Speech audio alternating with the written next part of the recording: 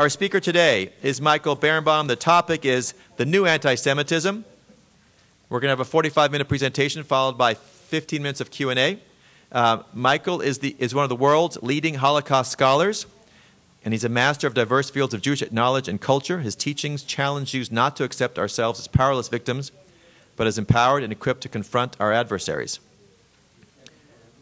He is the director of the Siggy Ziering Institute, exploring the ethical and religious implications of the Holocaust, and a professor of Jewish studies at the American Jewish University.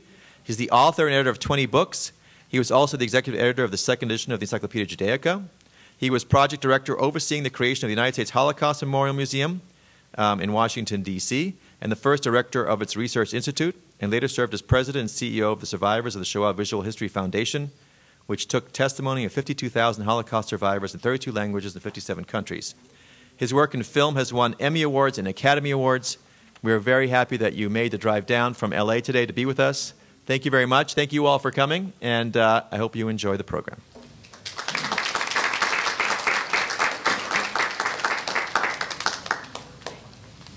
First of all, good afternoon. Secondly, to the woman who's just moved from Maryland, we were at the Nationals Dodgers game on Sunday. It was 110 degrees with 90 degrees humidity. My youngest son, who's a California kid, said that he's never sweated this much, and he bought water not to drink, but just to pour.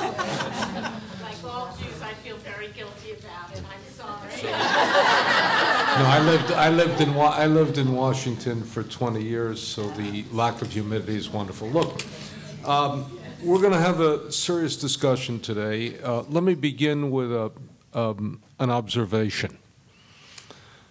There was a man in Jewish life by the name of Milton Himmelfarb, of blessed memory, who was a great quipster. Now, quipster means that you can summarize an awful lot of information in a sentence. Milton Himmelfarb's observation of Jewish voting patterns, which has been true for the better part of 3/4 of a century, was that Jews live like Episcopalians, they vote like Puerto Ricans. And that was a period of time when Puerto Ricans voted like Puerto Ricans. But it summarized an awful lot. Namely, what he meant to say was that our voting patterns did not change with our economic status. With regard to anti-Semitism, he said the following. He said, the easiest way to get booed by a Jewish audience is to tell them that anti-Semitism is not as severe a problem as they think it is. Now, I'm not going to tell you it's not as severe a problem as you think it is, but I'm going to tell you it's a different problem than you think it is.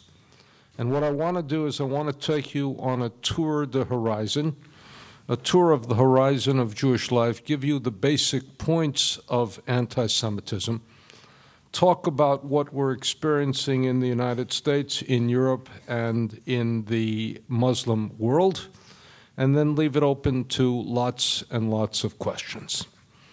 Let me begin with something you're seldom going to hear, and let me introduce a sociological term which is called microtrends. Microtrends also deals with the same phenomena as micro-marketing. Some of us are old enough to remember when there was only Coke, and some of us are old enough to remember when there was Coke and Tab.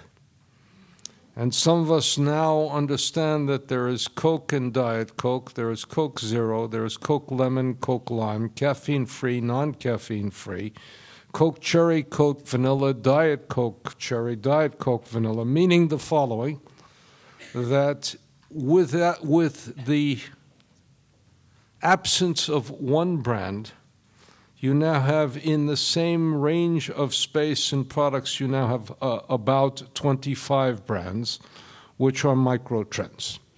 Now, I'm going to give you a piece of bizarre information, which is the following, that if you look at all the demographic surveys, Judaism is the most popular religion in America, by which I mean the least unpopular religion in America. Let me prove the case in 30 seconds, but take you through it so you understand it. Roman Catholic world, and let's presume for a moment prior to the appearance of this extraordinarily interesting Pope, who is shaking up the Roman Catholic hierarchy in ways that you cannot imagine. I had lunch last week at Georgetown University in the Jesuit community. This is Jesuit Pope, and they are reveling in what he is doing. Finally, one of theirs has come to the fore, and he's shaking up the entire hierarchy. He's shaking up conservative elements in the world. He's doing lots of things. But Roman Catholicism has been up till now severely divided, but also severely contaminated. Namely, its hierarchy and institutional establishment has been contaminated by several phenomena. The first is the sexual molestation cases and the cover-up, which has destroyed faith in these men, and I'm using men specifically who run the institution. The second is an interesting phenomenon, which is that there is no less divorce within the Catholic community, no less use of contraception, and no less resorting to abortion within the Roman Catholic community than within the general population. Consequently, you have a phenomenon not unknown to Jews, which is priests preach one thing and the congregation does another. It doesn't happen in Judaism. But so you have that phenomenon. You also had a tremendous division between the conservative Catholics and the liberal Catholics, between the Dorothy Day Catholics who use it as social activism and the people who are the Catholic League Catholics. So Catholicism is divided. Protestantism is clearly divided between evangelicals and the liberals, who detest each other, and who, though they share technically the same religion, have a totally different reading of that religion. Everybody detests the Muslims, and consequently, ironically, the Jews are the least unpopular and consequently the most popular of all the religions in America. And we also have a phenomenon, which is that it's not a necessarily good phenomenon, with the massive intermarriage rate, there is a greater knowledge of Jews within the community, and we see some phenomenon of that, for example, with the non-Jews who go on J-date because seemingly they want a Jewish partner, and that means that. So now, if I ask American Jewish community, is anti-Semitism on the rise in America or is it on the decline? Almost all of you would answer it's on the rise. Now, why is there this tremendous gap between our perceptions and the empirical reality? And part of the reason for that has to do with the fact that if you hate today, you have less constraints on your hatred, you have more outlets for your hatred, and you have the greater capacity to find fellow haters in a community and in a coherent way. And consequently, there is a greater expression of hatred today, in which hatred of the Jews is one manifestation of that hatred. And we see it all sorts of ways. We're even seeing a little bit of this in the Republican primary with the Donald Trump phenomenon, which is that there's an overture. We've seen it in the ways in which people have responded to the President of the United States and the color of his skin and an explosion of racism. If you hate, you can find a modality for the expression of the hatred, and the internet and all of the social media just expands it and broadcasts it and gives it a microphone of enormous proportion. What is the one issue that is going to be problematic? We have BDS. And we're going to talk a little bit later about Zionism and anti-Zionism and that, but I want to take you through America. BDS is a manifestation. First of all, in one sense, it's not quite serious. Why is it not quite serious? Because if you want to boycott Israel seriously, you have to give up your iPhones. You have to give up Intel chips. You have to give up Apple products. You have to give up your cell phone. You have to give up Microsoft. And the universities of America would be crippled, and would be absolutely crippled with that, plus the range of techniques that you have in medicine and medical technology would cripple the hospitals, the range of vaccinations, and the participation of it. So it's a fringe phenomenon. But it is exploring the following, which is that there is a gap between Israel and the left community, and Israel has exacerbated that gap by not particularly paying attention to it. And also the left has become peculiarly and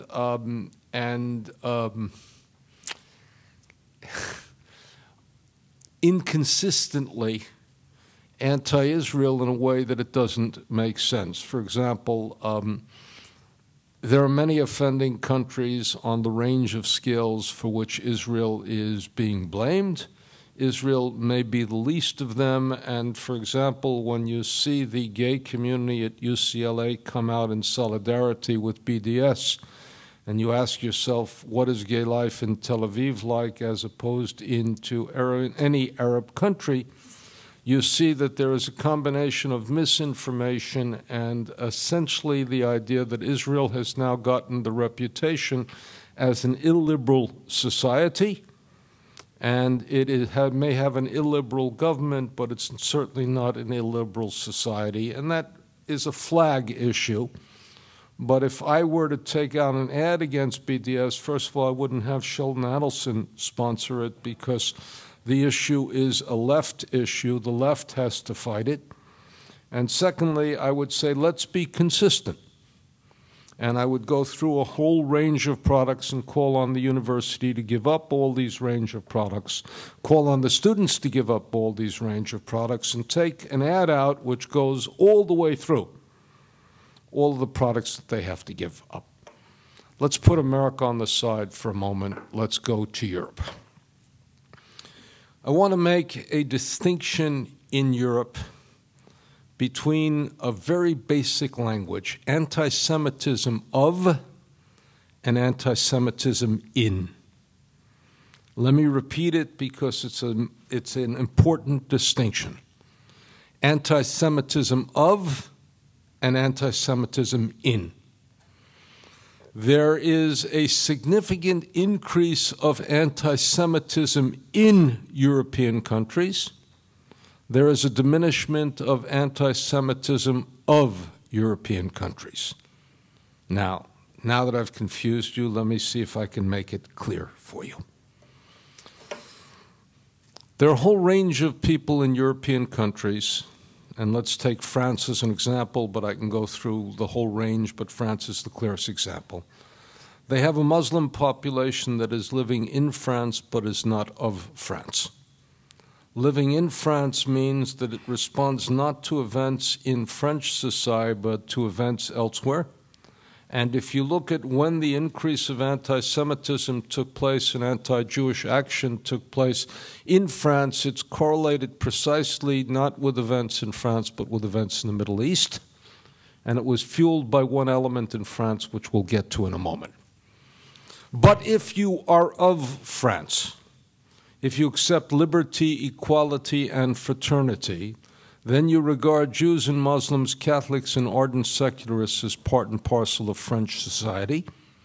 And the government has recently, most especially in response to what happened at Super Kasher, made the statement, in essence, that France without the Jews is not France, and made the strong statement, the very strong statement, that the attack on the Jews was an attack on France, and France are an integrated part of that society.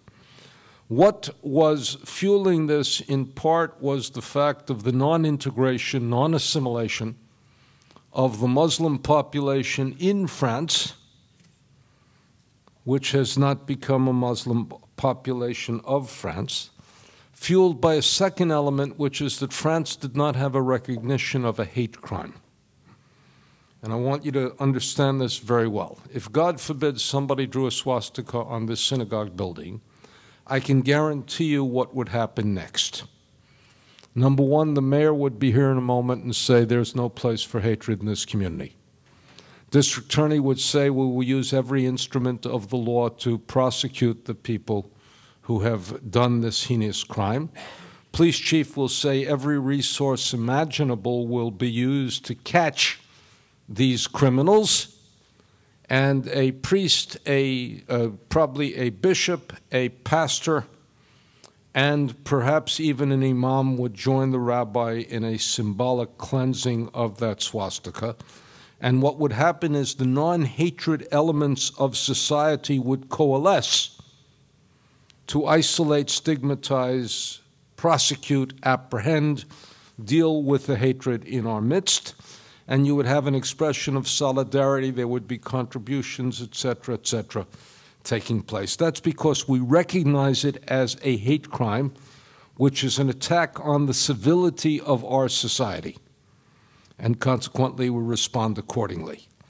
Up until recently, France, and I go by extension the rest of Europe as well, did not have the notion of hate crimes, so graffiti was regarded the same way as we regard graffiti on the highway, which is a minor crime. An assault against a rabbi walking to synagogue would be somebody who roughs up a rabbi walking to synagogue would be somebody who beats up somebody. They would pay attention only when it got to the point of murder, and they would treat it as an ordinary crime of murder, not as something with a political hate agenda that threatens the totality of society. That is beginning to change.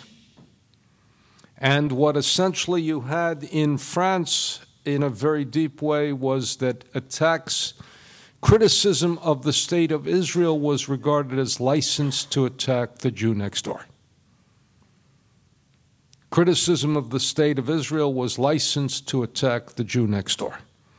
And consequently, it became fuel to the fire, and what you had was that type of expression. Now, that's the structural news. The bad news is that each of these European societies has a significant Muslim population, that is not finding its place in the society, and they all now have the capacity for homegrown terrorism.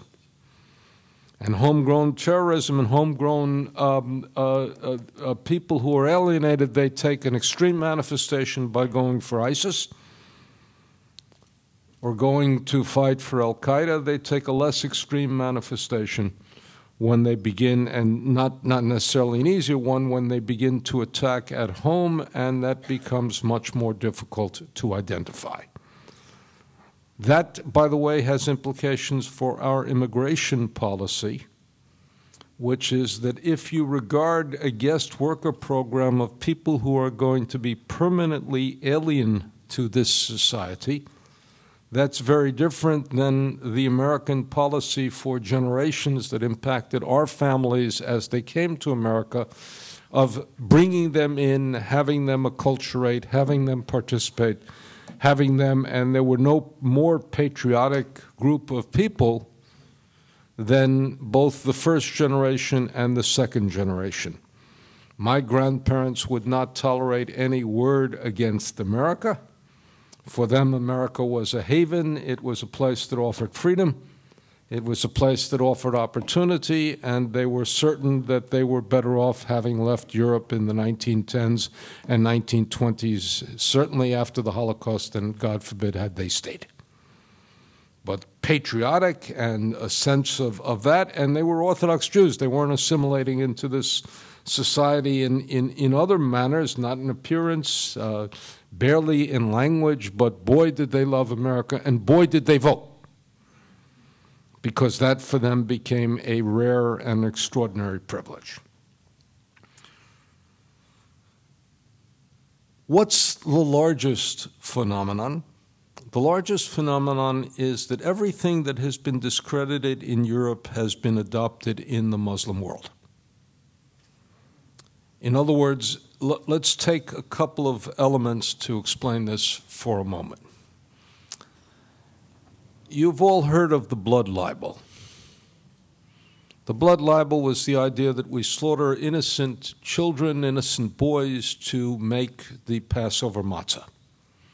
Now, that makes, I want you to understand, that makes theological sense within Christianity, where the primary element of the Christian Mass is the Eucharist, and the primary act is, with the miracle of transubstantiation, is that you drink the wine, you say, "This is my blood." You eat the wafer, you say, "This is my body."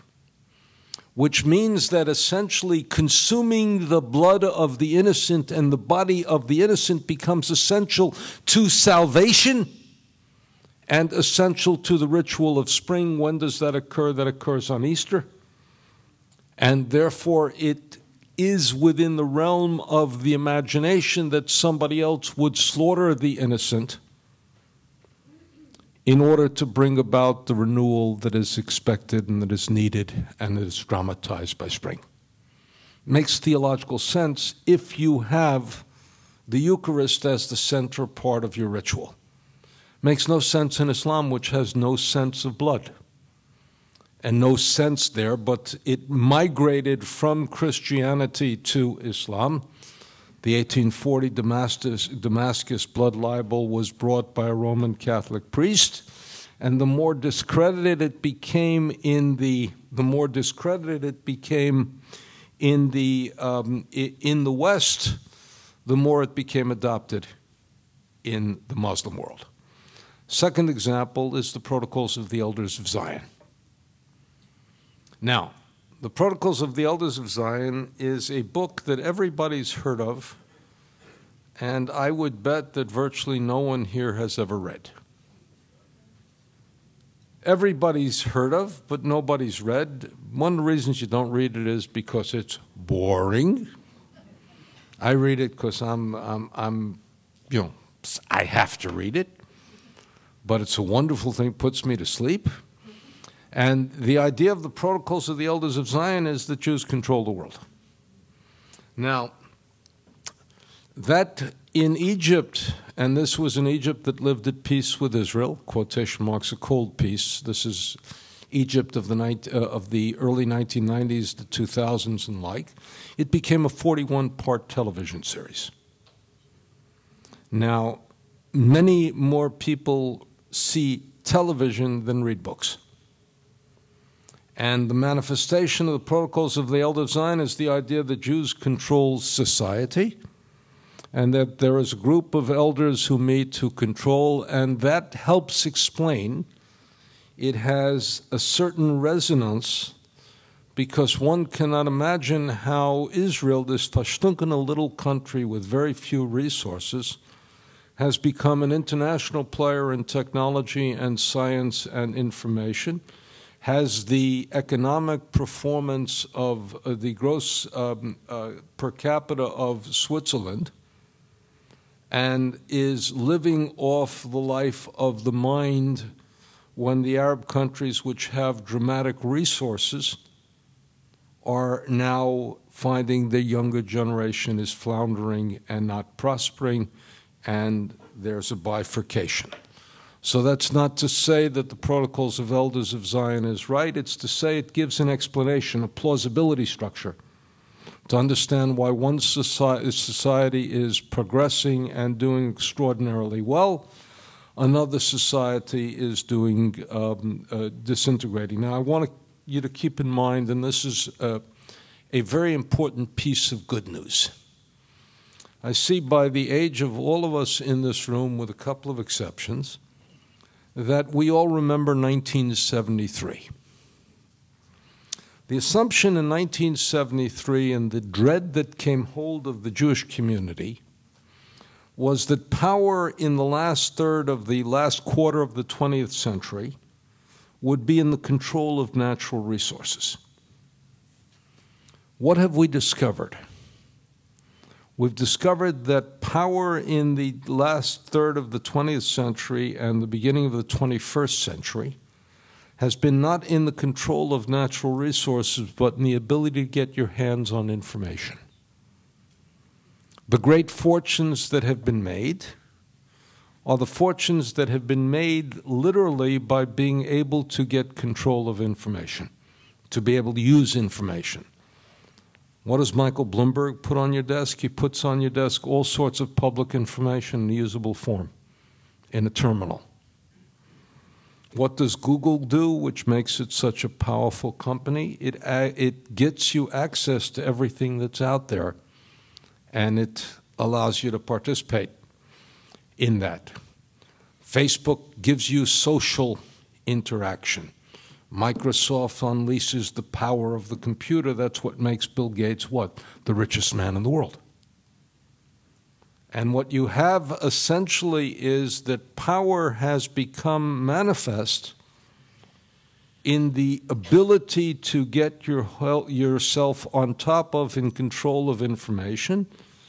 And in this range, Jews have become quasi-superpowers because we have always been involved in education, and what looked like was going to saddle Israel with tens of thousands of engineers and musicians, meaning the migration of Soviet Jewry has unleashed a new stream of the ability to, once you free that creativity, look what it has created, look at the various apps that have been created, look at the various quotation mark startup nation, etc.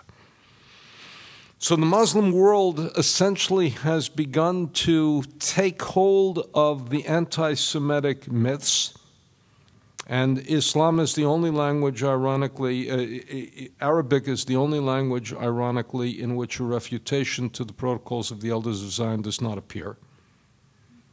They have taken control of these myths discredited by the West and rejuvenated them within Muslim society. That's the bad news. That's the structural news. That's the tour of the horizon. Let's look at a couple of more issues that I want to throw out. The history of Zionism was that Zionism was born to solve the problem of anti-Semitism. You all know the basic elements. Theodor Herzl came as an assimilated Jew who saw that in France, 100 years after the preaching of liberty, equality, and fraternity, 100 years after the French Revolution, they were chanting in the streets, "Death to the Jews."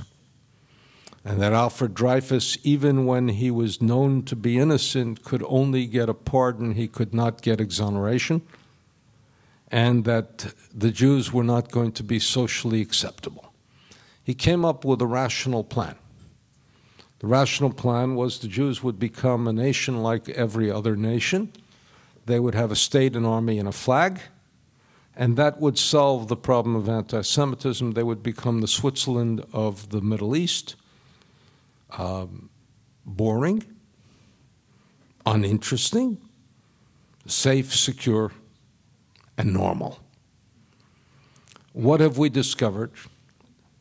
We have discovered the following, that for a long period of time, Israel could quench the flames of anti-Semitism, but Israel can also fuel the fires of anti-Semitism. Now, Anatoly Sharansky, Natan Sharansky, gave us a brilliant code word by which to understand what is the difference between legitimate criticism of the State of Israel and anti-Semitism.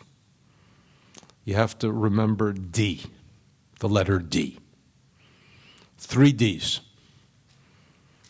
Delegitimation, double standards, demonization. Double standard means you judge the entire world by one set of standards, you judge Israel by another set of standards. If you do that, then you're moving between legitimate criticism of the State of Israel and anti-Semitism. If, for example, the British bombing of Dresden was a legitimate military tactic, but the Israeli bombing of Gaza was not, then you're using 2 different standards. If the United States can accept collateral damage when we bomb in Iraq and take thousands of lives by our bombing of Iraq, even when we use drones but that's fully legitimate as a military tactic, then what about when Israel bombs?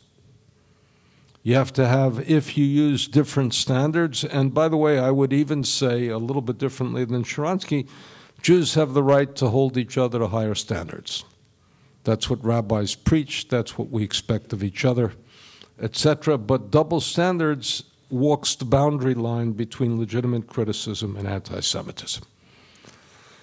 Delegitimation comes into the thing. Israel has some things it does wrong. Significant things it does wrong. Does that mean it doesn't have a right to exist? If Israel displaced Palestinians, America displaced Native Americans. Canadians displaced their native population, or Australians displaced Aborigines. If you move from that statement to you have no right to exist, then the question becomes you're moving into a range of anti-Semitism.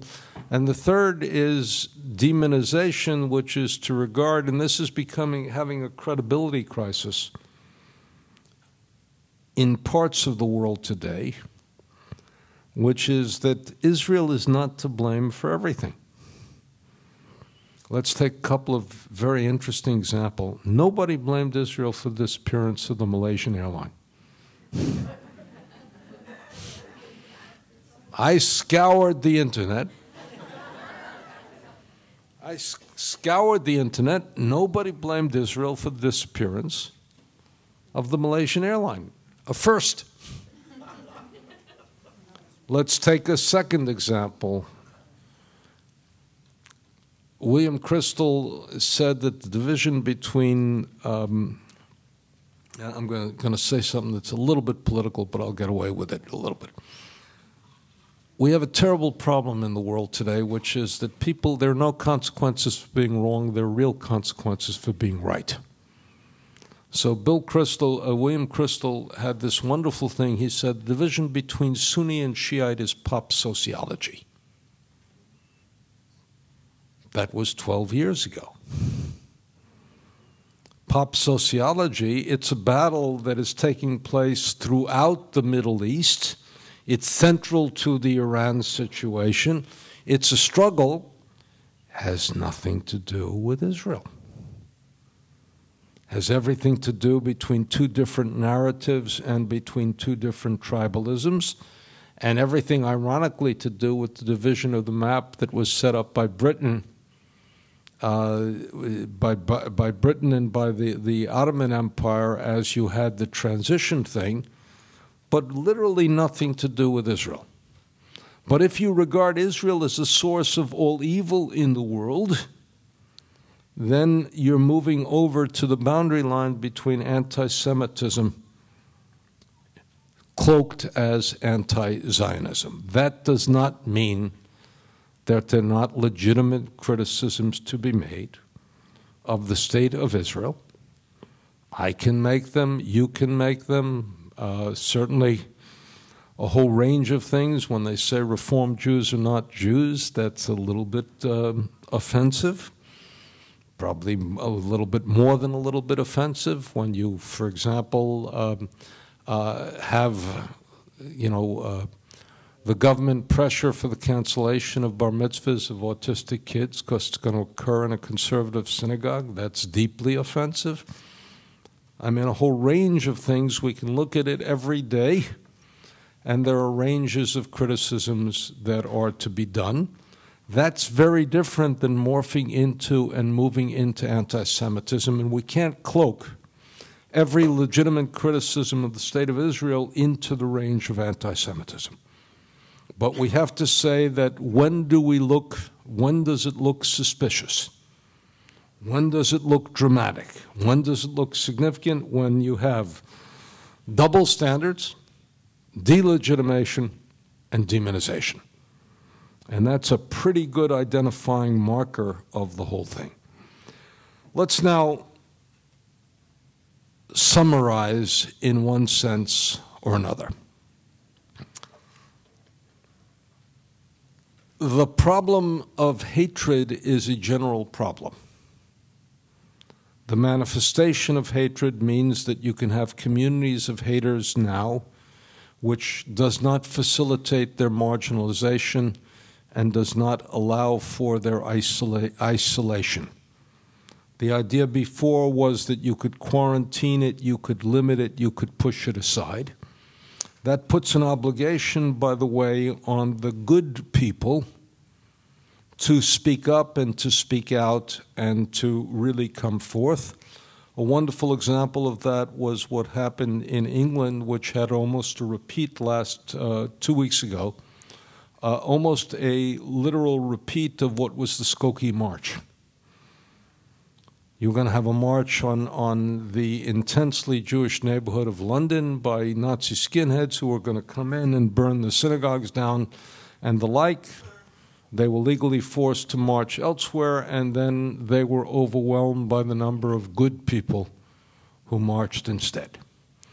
You had in the response to Super Kasher and to the attack on the cartoonists, you had an unprecedented sense of solidarity by all the leaders of Europe, marching against anti-Semitism, marching against the type of censorship that would have, and the type of violence that would have been a response. You had the leaders of France saying essentially the Jews of France are ours. By the way, the Israelis mishandled that, because in essence, if the French prime minister and the French president says they're ours, then they should have been buried in France, not in Israel. They should have been buried on the soil of their quotation marks land, and it was a clash between classical Zionism and a certain reality. And also, that's not a moment when you appeal, come to Israel and be safe, but remember we're about to face an Iranian bomb. You can't have both. And if you're going to say on the one hand you're going to face an Iranian bomb, then what type of safety are you offering Israel? Are you offering in Israel? And the other thing I will say, which is also part of it, is let's not exaggerate the scope of anti-Semitism. And I'm going to say something that some of you are going to find offensive, but real. More Jews have been killed for being Jews per capita in Israel than in any country in the world for the last 15 years. And that is that with the range of terror and the like that has taken place, and I don't say that proudly, I say that descriptively, but you can on the one hand say, come here, we'll offer you safety. On the other hand, what you have is you have a sense of vulnerability. What's a little bit of the good news? And just a little bit of the good news. First, Israel now has a strategic alliance with Jordan, Egypt in the post-Muslim Brotherhood era, and with Saudi Arabia. You also have, for the first time in recent memory, in Egypt, a TV program that's become enormously popular, which is the program describing Jews who lived in Egypt pre-48. And that means that you have at least a presentation of normal Jews. And Israel and Egypt have now become closer than ever before. And by the way, if you look at the Egyptian blockade of the Gaza Strip, it's more intense than the Israeli blockade of the Gaza Strip. And if you also look at the fact that what's happening in the Sinai, you see that Egypt and Israel now have a significant military alliance. Israel is also doing something quite brilliantly, which, by the way, in California, we have to avail ourselves of Israeli technology. And I had meetings when I was in Israel. My brother-in-law is the former chief scientist of the EPA of Israel. And we had meetings with a number of people about what Israel can contribute to California. It's brought desalinization down to a handleable commodity. It's developed into a place that's going to provide water for Jordan and the Palestinians. And if it's going to provide water for the Jordan and the Palestinians, that means that war you can't do without water. And the water delivery infrastructure becomes essential, and that wipes the possibility of war off for a while. And their drip irrigation, which my brother-in-law was one of the creators of, is one of our solutions in California to the way in which our agricultural community and productivity are doing it. So Israel can contribute dramatically to California. And I told my brother-in-law as we were meeting that I would come forth with a grand proposal for California to make use, license the whole range of Israeli technology, and if it can cut water consumption, and think of what that means for California, think of what that means for Arizona, think of what that means for Colorado, think of what that means for Nevada. And if you begin to talk about 4 states that have then been rescued from enormous drought by Israel, unless our crazy weather changes radically soon, then you're talking about a different model. So the good news is that you have a little bit of a strategic change. The good news also with that is that that with the strategic change, if Israel is smart, and that may be an if Israel is smart, it should be able to get political benefits from strategic alliances. But to do that, it's got to resolve that it wants to do something like that. One piece of bad news, and with this I'll conclude, and I've said enough to invite questions, challenges, criticisms, and I welcome that. We're about to have an interesting crisis in the American Jewish community. The crisis in the American Jewish community is we are now essentially have an institutional battle against the President of the United States and his administration. If we win it, there will be and I'm not sure what winning is, if the vetoing of, if the agreement with Iran is not approved by Congress, we will have a very serious manifestation of the triumph of Jewish power that will reinforce the idea that Jews control America, and that will also put lots of people alienated from America and from the American Jewish community. If if the American Jewish community does not prevail in its opposition to this, then something very interesting is going to happen. Number one, we may have seen Jewish power, or the perception of Jewish power, experience itself at its peak, and the bubble will burst. The second thing is that we may also then have retribution within the American Jewish community, because the reality is that we are divided, pro the agreement, against the agreement, pro-Israeli settlements, against settlements, pro this, pro that, pro two-state solution, against two-state solution. And we may begin to reflect the polarization that we see between Democrats and Republicans in Washington, and between Israeli segments of the Israeli population in Israel itself. And the high time of collaboration and mutual respect within the American Jewish community may come to pass. And the other thing we may have, which is also has real implications, is we may have a considerable distance develop between Jewish organizational life and where Jews are. And we may have a gap that will become significant, because the reality is that I suspect the Jewish community is not being reflected in its organizational life in fighting the battle. But it will be interesting to see where we are right after the High Holy Days. And there are scenarios that are problematic, and we will be reinforcing certain types of anti-Semitic stereotypes, and we will be a far more divided community no matter what happens. And that's not even looking forward to the impact of it. No matter what happens, we'll be a far more divided community after these 60 days than we are right now. Okay, let's take questions. Thank you very much.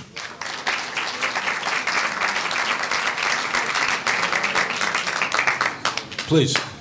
Can you talk to us a little bit about the divestment movement that's going on in the universities? You know, like even UCLA. And Yeah.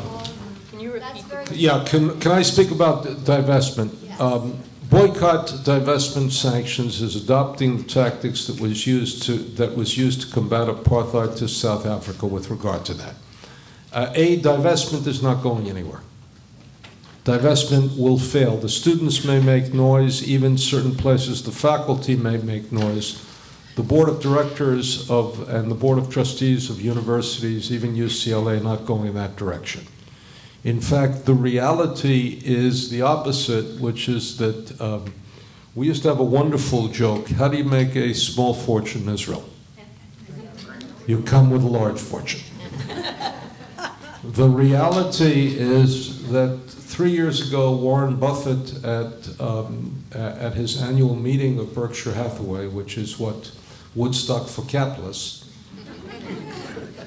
said, and I quote, he said, I have never appreciated more any business investment than the investment that I made in Israel. The sense of human capital that is available to me now is unprecedented. They are opening doors throughout Europe, and they have been a privilege to work with. Every investment scribe was writing down all of this, and Israel's economy is thriving, and Israel seems to be a society that can develop corporations that then get bought out for $500 million, $1 billion.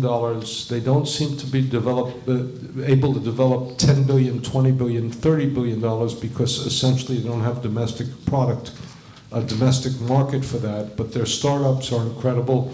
I don't know how many of you use Waze, but I use Waze all over the world. I use Waze all over the world. I no longer have to take...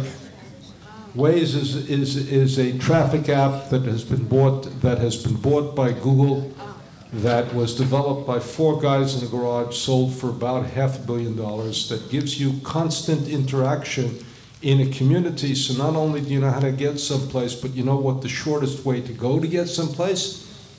And you even know exactly what time you're going to arrive, and you arrive within a minute of the time that it tells you you're going to arrive. It factors in every type of traffic jam, every type of thing. If you don't have Waze, you should get it. It's free.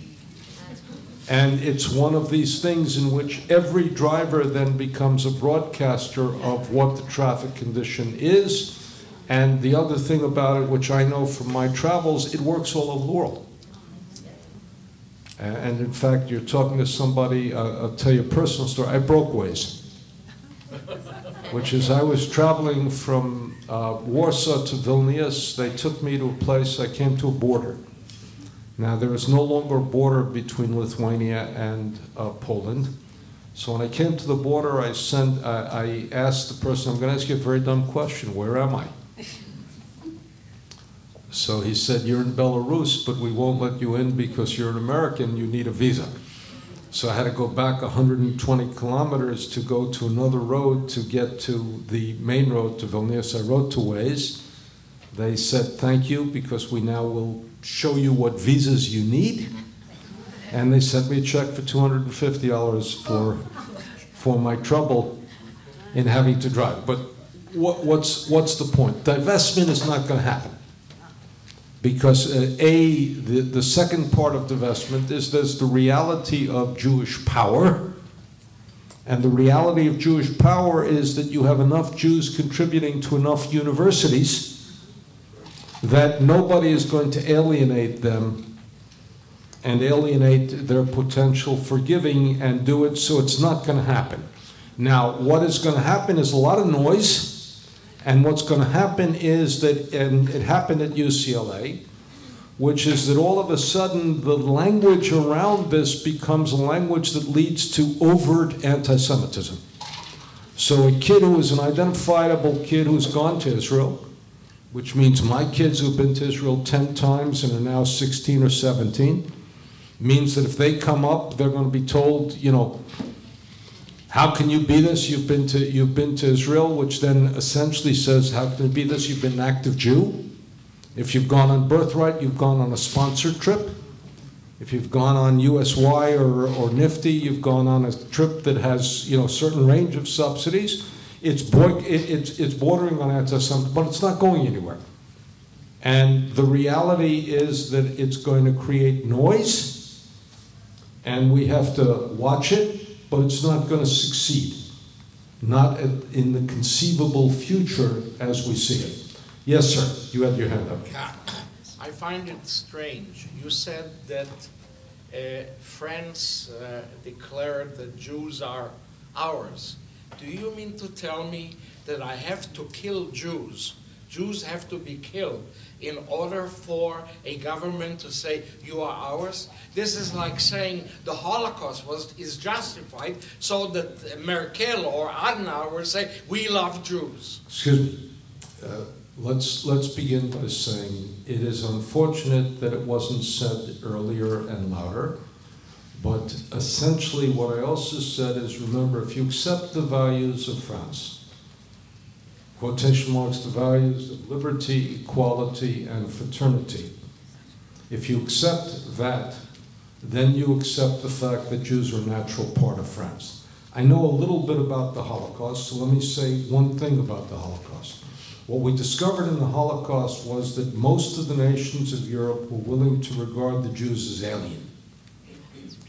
And consequently, the statement by the leadership, and what makes this different from the Holocaust, the fact that the leadership of a European country can say, you can't do that, they're ours, is a significant achievement. If it happens in the aftermath of death, better it should have been said before than after, but better that it's said. In the same way that the governor of South Carolina needed the murder of 9 people to take down the Confederate flag. And that's a victory of what? Tolerance, pluralism, and non-hatred. Now, do we need the death of 9 people to understand that the flag represents hatred to African Americans? That slavery was an abomination? But better that she did what she did than that she responded to it by defending what? Our Southern heritage. So I don't accept that. Certainly it should have been said before. And let's take an example in Merkel. The most significantly increasing Jews in Europe, the Jewish community that's growing the largest now in Europe, growing the fastest is Germany. Why? Because Germany is importing Jews because they're white, and they're excluding people who are Muslims, Turks, and the like. Spain is welcoming back its Jews, and I just came back from a week and a half in Poland. Poland's synagogues have less security than this. The doors are open, nobody's watching, no police whatsoever, no sense of anti-Semitism. Wide open. The Israelis don't believe it. These are societies that are treating their Jews differently. Yes, sir, in the back. Thank you. Dr. Berenbaum, could you please elaborate on the last, basically 2 sentences of your presentation? If Republicans don't pass the agreement with Iran, it will be seen as a manifestation of Jewish power. And also, and then you went on to how there's going to be greater split within the Jewish community. Could you elaborate? First of all, Republicans are not going to pass it. What you had, I didn't say the statement if Republicans do not pass. Essentially what you're going to have is you're going to have essentially a no vote take place. In all likelihood, the no vote will be a majority no vote, but there will not be enough votes to overcome the presidential veto. So it's not clear. that is clearly going to be a manifestation of Jewish power. And it's going to be a manifestation of Jewish power because Jews have made it a manifestation of Jewish power. AIPAC has geared up a $20 million campaign. The Prime Minister of Israel spoke to the Congress of the United States. There's a question and there's a division in Israel now as to how far do you push and how far do you go. And that's clearly going to be regarded as a manifestation of Jewish power. If the vote ultimately overturns it, there will be other consequences, but it's clearly a manifestation of Jewish power. And we shouldn't be ashamed of it being a manifestation of Jewish power. No matter which way we feel, Jews are entitled to power, and power is legitimate. We're in a new situation. We're not a powerless people. So essentially, that's going to be it. Now, what's the other half of the statement that I made, sir? About polarity. Yeah, there's going to be a polarity in the American Jewish community. Polarity in the American Jewish community is going to be between first of all, you see a little bit of a division within Israel emerging now as well, which is that the retired security establishment is saying we're going overboard with this. This morning, Ehud Barak said, I'm not going to criticize the Prime Minister, but then went on and criticized the Prime Minister in doing that. You also will have a greater division as Jews will turn against Jews and accuse people who don't go for who don't seek to overturn the treaty of traitorous behavior and a whole range of things. And you're also going to have a real division, and you already have a polarization between Republicans and Democrats, between two-state and one-state, and all of this. So I see a greater polarization of the American Jewish community. I hope we can avoid it, and I hope that civilized discussion can also avoid it. Let's go right there. Just 3 more questions. Then what I do with that is I have a very unusual thing, which is I'm going to have everybody ask the question, and then I will give one answer. So let's see how many questions are up. I see we're going to take all the questions. Let's go 1, 2, 3, 4, 5, 6, 7. We'll then give one answer. So let's go. Questions quickly. Did somebody have a pen? Need a pen to make notes. Okay. With regard to the split on the Iran deal, do you think that of those Jews who don't support the Iran deal, that is intimately connected with their feelings regarding our current president? Okay, next question. Can you talk about the effect of organizations like Students for the Justice of Palestine on the college campus, what effect that will have anti-Semitism in the upcoming generation? Okay, next.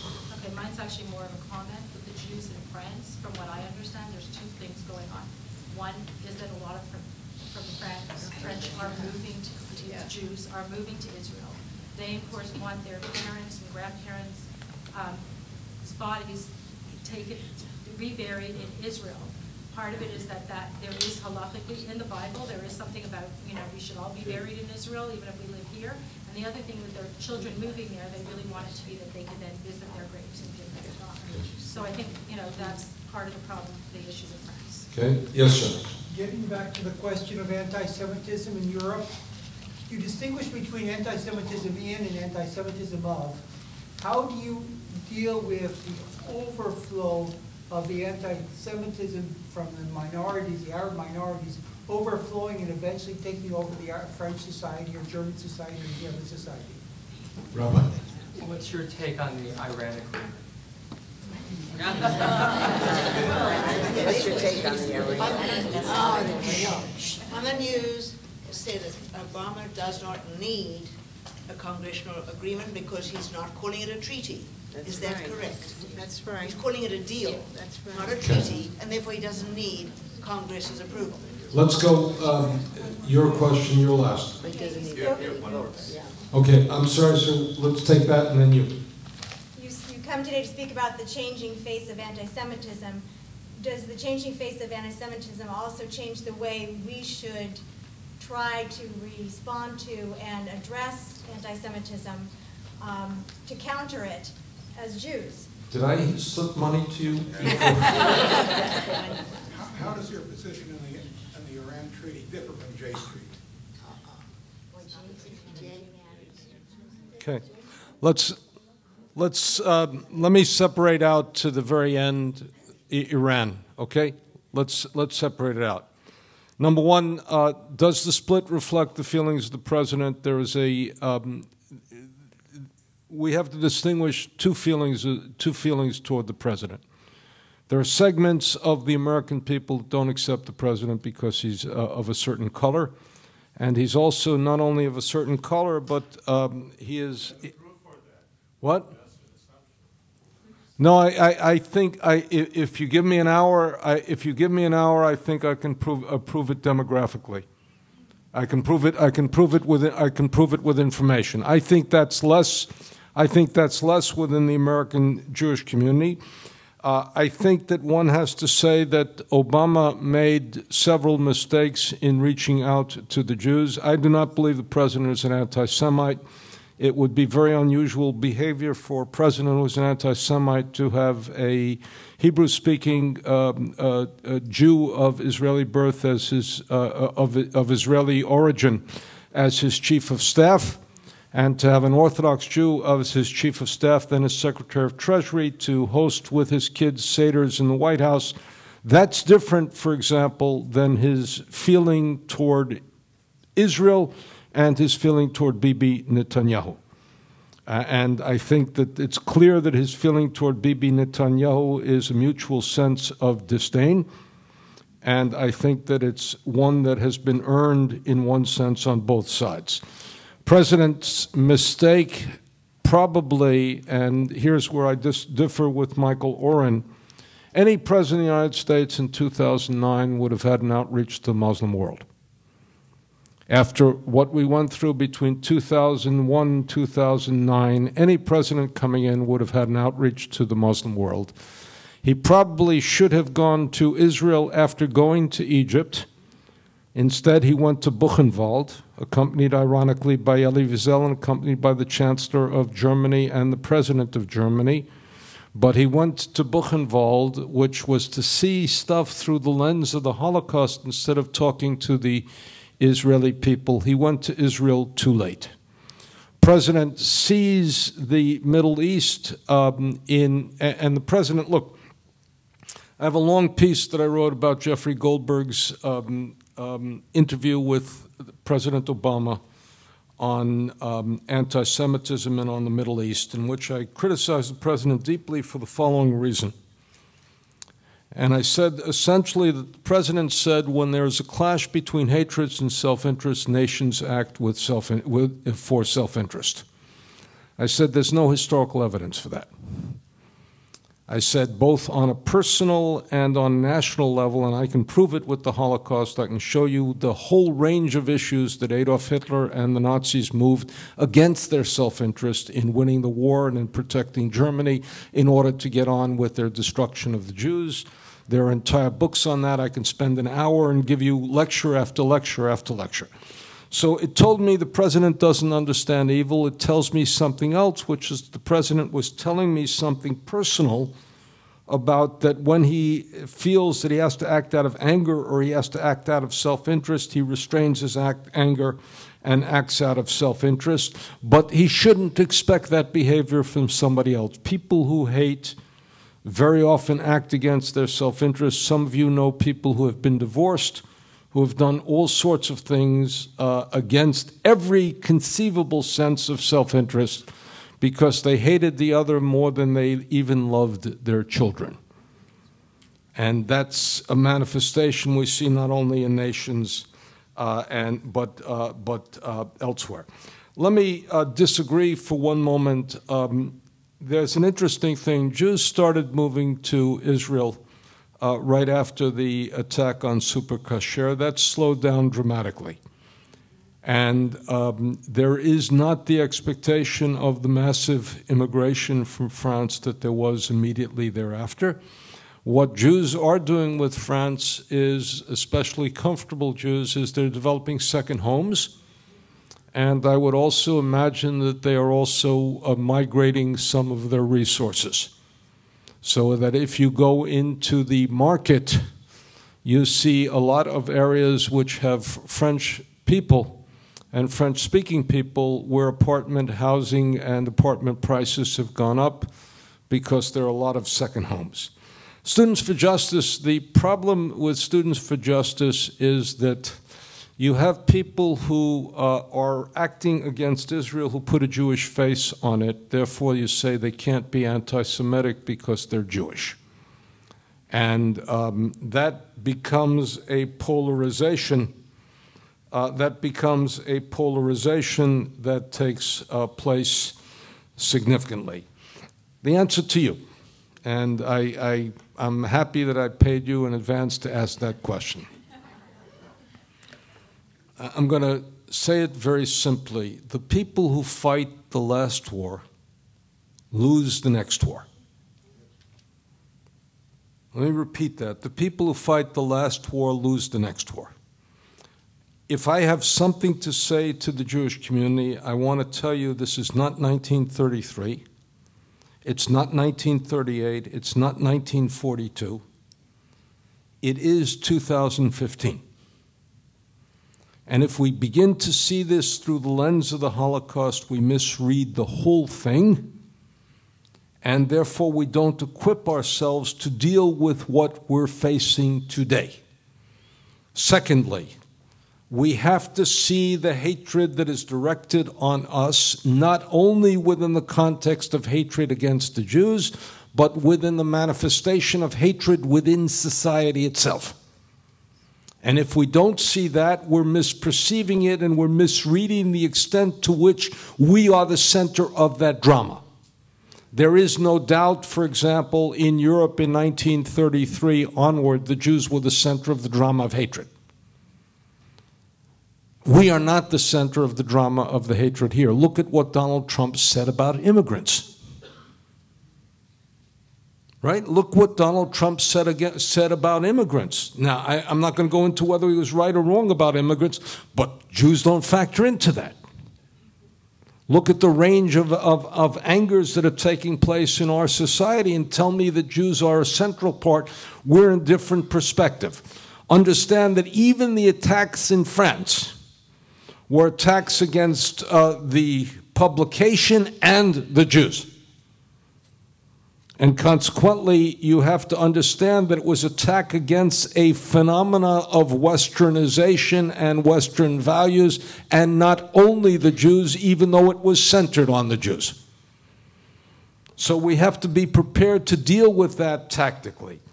I have never been a member of J Street. I have differing views on that. Let me go to the Iran issue very simply. And I say this as somebody who came back from Israel last week.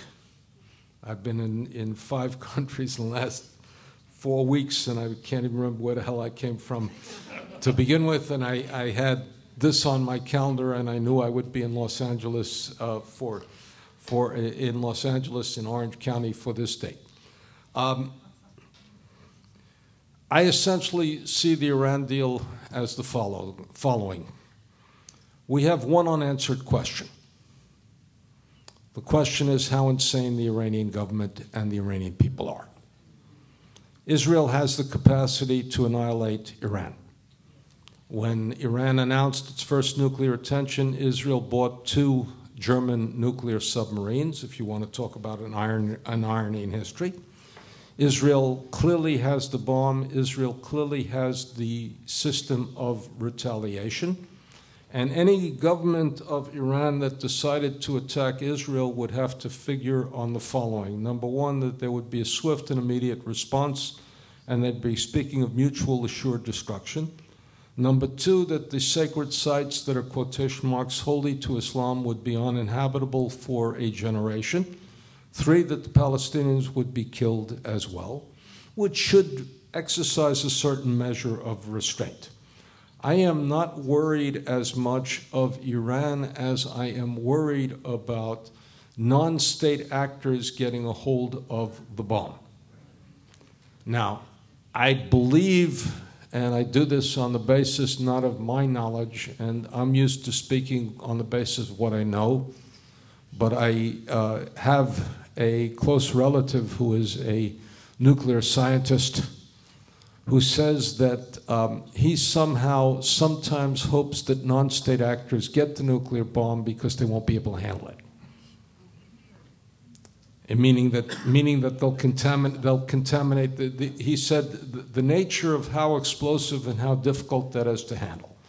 I was far more confident of this negotiation when we had the Secretary of Energy, who's an MIT professor of nuclear physics, as part of the discussion. I have hesitation because the president doesn't understand evil fully and presumes rationality on the other part. I think that the Israelis have been underestimating their own capacities, and I think the Prime Minister of Israel was dead wrong to appear before the Congress of the United States and to declare a battle against the President of the United States. On the whole, this is not the best agreement. It's not the worst agreement. It should constrain things for a decade. What happens after a decade, nobody knows, but let's assume for a moment that the agreement fails. The United States then is isolated because the world has gone along with this. Iran then is 2 months away from a nuclear bomb. Sanctions are off except for American sanctions. The president is president of the United States for 14 or 15 more months, but he's impotent and humiliated. And there is the perception that Israel controls the American Congress. To my mind, that is not a very good situation for America. It's not a very good situation for Jews. And consequently, I am mildly in favor of the agreement. I do not believe, and let me conclude with this because I'm out with a piece today on an op-ed on that. Let me say it very simply. Geneva is not Munich. And Obama is not Neville Chamberlain. I was pleased with the press conference the president gave because he had limited expectations. And the most important thing he said in that press conference with limited expectations was that we are going to continue to oppose things that Iran does, but that's without it having a nuclear capacity. And if you ask me what I'd like to see happen, I'd like to see two things happen. I'd like to see, and this is not happening, and the Prime Minister has probably made a very serious mistake yesterday, which is that the Secretary of Defense was over in Israel to offer Israel a whole range of compensations on this, and he said, we'll discuss that later. The reality is you discuss it now because you get more now than you'll get later. If you ask me what I'd like to see happen, I'd like to see an agreement forged between Israel and the United States which says essentially that an attack against Israel by those types of means is an attack against the United States and will be met with the full force of such an attack, which is a mutual security treaty between Israel and the United States. I also think something else, which is that alliances, and this is a dilemma, and we may overplay our hand on this. Countries have ongoing, stable national interests. They have unstable alliances, which can change. If Israel makes itself fully a nuisance to the President of the United States, and if we were to get a democratic successor to the President of the United States, contemporary President of the United States, they're going to have to absorb some of that. And remember, Bibi bet on a Republican president in 2012 and lost. The American Jewish community voted 66% against the Prime Minister of Israel. And if you continue to have the rhetoric coming out of the Donald Trump era, and that continues to resonate in the population. I think the vote of Jews for the Democratic candidate, if that continues, would be in the neighborhood of not 66%, 63%, 62%, because I think the rest of that rhetoric does not resonate and alienates. So I think this is a time for a mutual treaty between the two. And again, I think verification, this is trust but verify. This is not trust but verify. And this also is based on the idea that we have the power for mutual assured destruction, which says that the other side has to be lunatics in order to engage in a battle.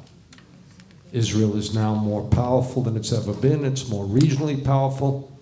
And people don't understand how we can be Goliath and still presume ourselves to be victims. Thank you.